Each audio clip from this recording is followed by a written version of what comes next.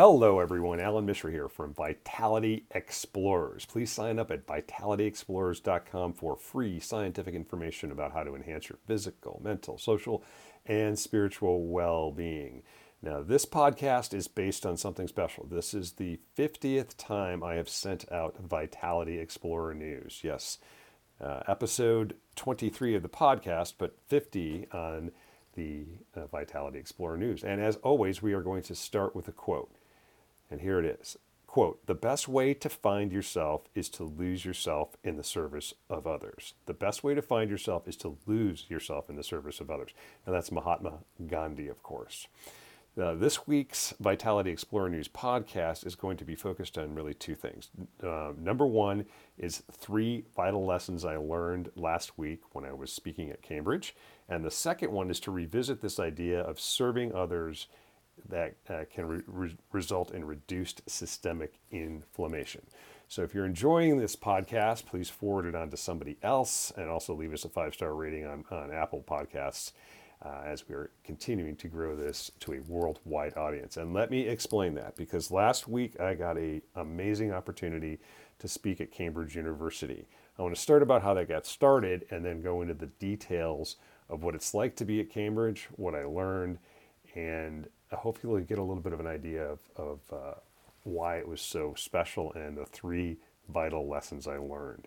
So you can think of what I was invited to as a commencement address for my annual meeting for young surgeons. And was an absolute dream gig for me. But the origin of how that happened started 8 years ago in Mumbai, India. And I was speaking at a meeting and I met a doctor at that time who was from Cambridge. First name's Vikas. You can read all the details of all this on the Vitality Explorer Substack site. But we were junior faculty members in an international biologics meeting. We had bonded over having a beer at that meeting. And I asked him, I said I wanted to sometime come visit him in Cambridge and have a drink at the Eagle Pub. Now, the Eagle Pub is famous for being the place where Watson and Crick went to after discovering the structure of the DNA, with the help of Rosalind Franklin and her images. They euphorically declared when they got to the pub that they had discovered the secret of life, and then, of course, as the English like to do, they drained a couple pints. So I was kind of joking with him about that, and I didn't realize what would happen in the ensuing years.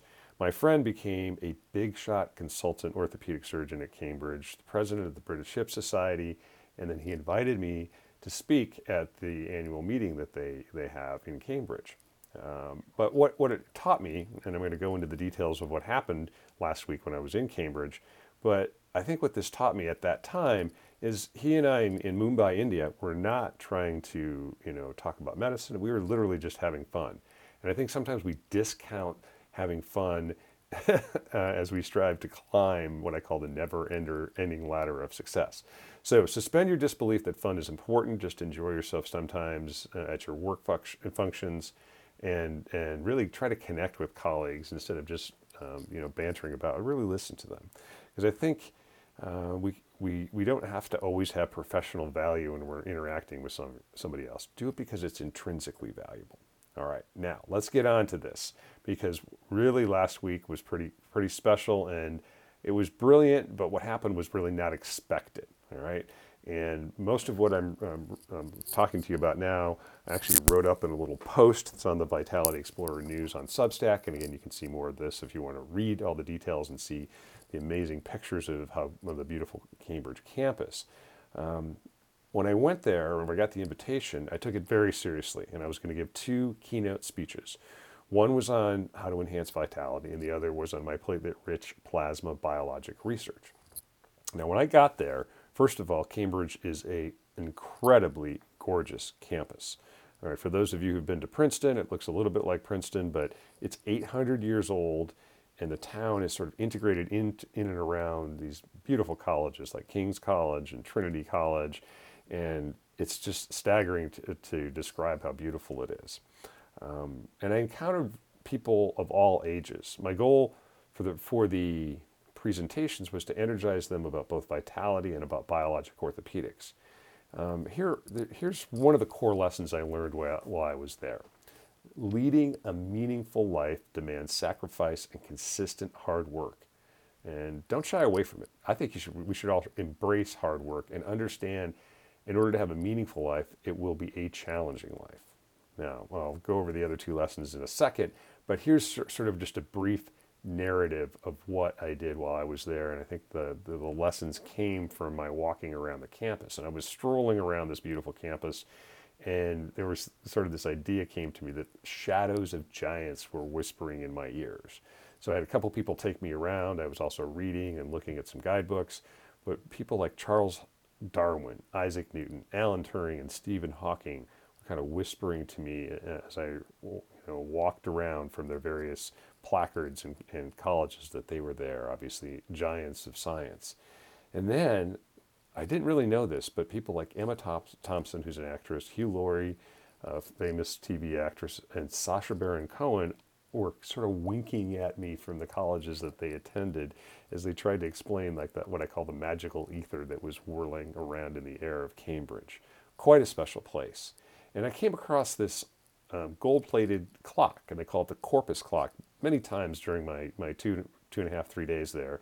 And it sort of seemed to follow me around. And it's a really interesting clock because it has sort of this insectoid creature they call a chronophage that is eating up time as it marches relentlessly over the gears. And you can look up Corpus Clock at Cambridge, or you can look on the Vitality Explorer News Substack to see a picture of this. And at some point, I'll also post a little video. But at the base of this clock is a Latin phrase chiseled that translates as, quote, "the world and its desires pass away." So check that out when you get a chance. A highlight of my time there was having a beer with my friend, and we had talked about it 8 years ago. And we went into the Eagle Pub, which is a small pub adjacent to the Cambridge campus. And of course, they have placards there, and it was sort of a fun checkbox to have a beer with my buddy. And then what I really didn't expect is all the medical students and residents that I met with their incredibly bright and diligent eyes that were dreaming of becoming an orthopedic surgeon. And I measured their sense of purpose with a tool I call ViScore. It's an online tool, and their sense of purpose was the highest I've ever recorded. They're completely dedicated, I think, to a goal that will require them to study for more than a decade after finishing college. Now, I did this as well, but I think it's just an epic commitment, and their sense of purpose brings them a lot of vitality. I also met some doctors in training. We would call them residents. They call them trainees, and then the attendings they call trainers or consultants. All the sort of hierarchy was a little hard to understand, but it was clear these doctors in training loved to sharpen their skills in a variety of ways.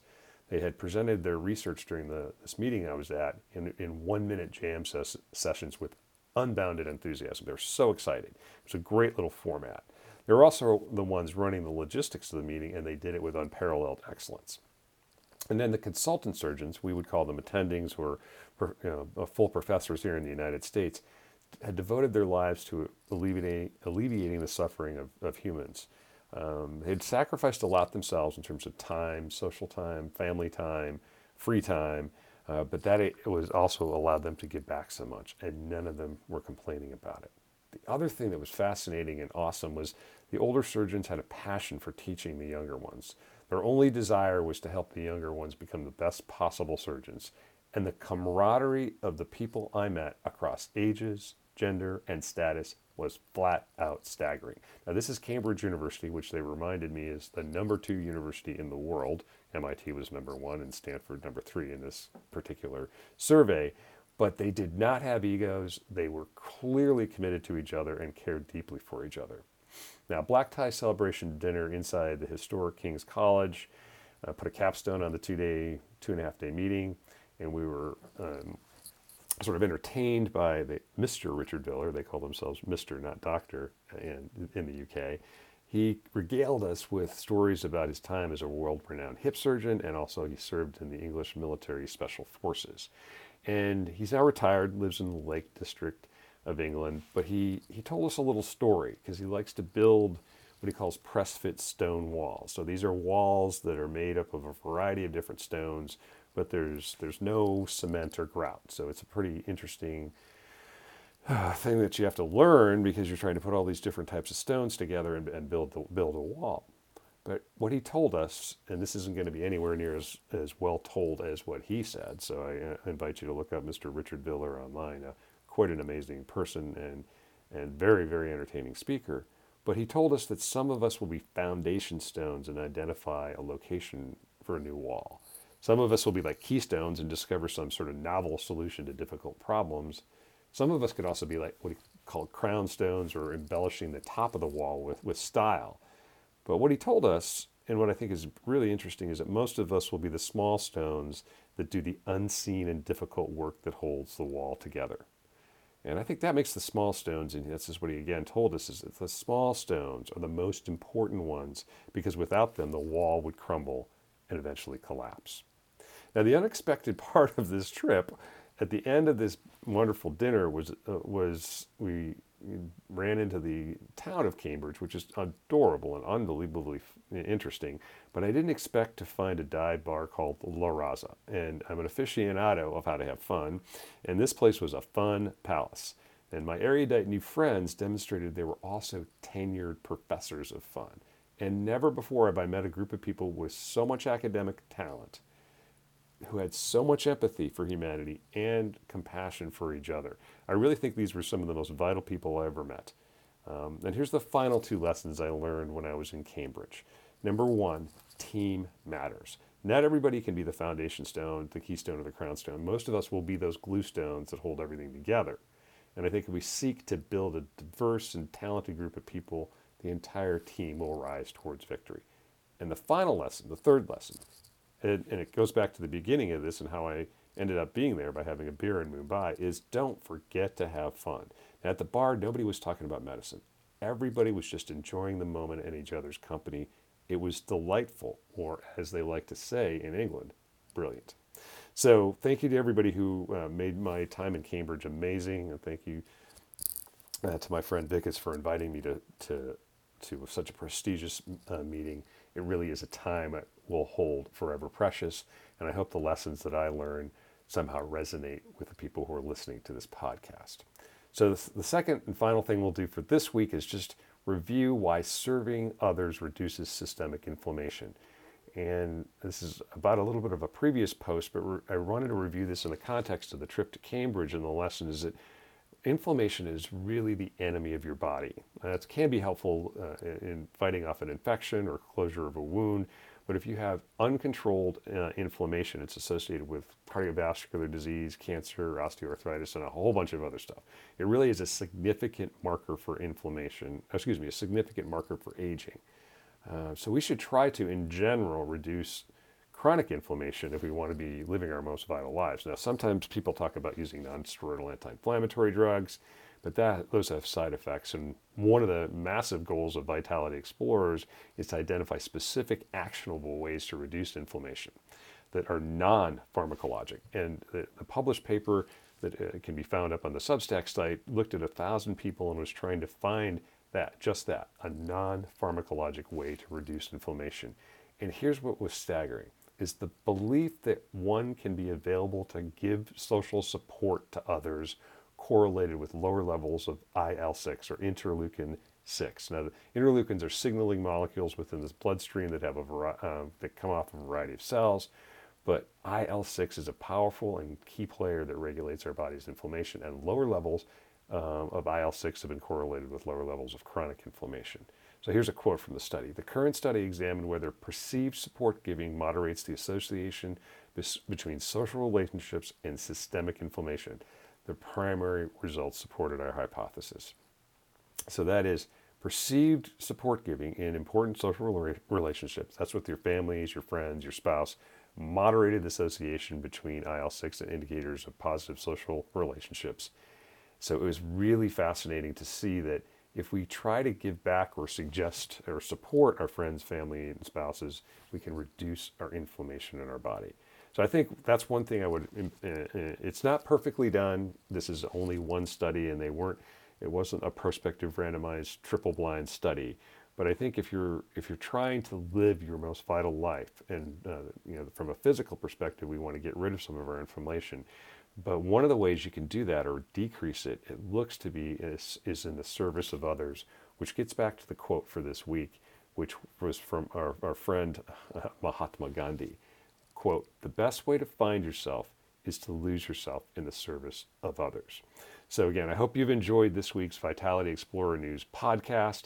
You can sign up on Vitality Explorers for free scientific information about how to enhance your physical, mental, social, and spiritual well-being. And please share this podcast with your friends and family. And until next time, dare to be vital.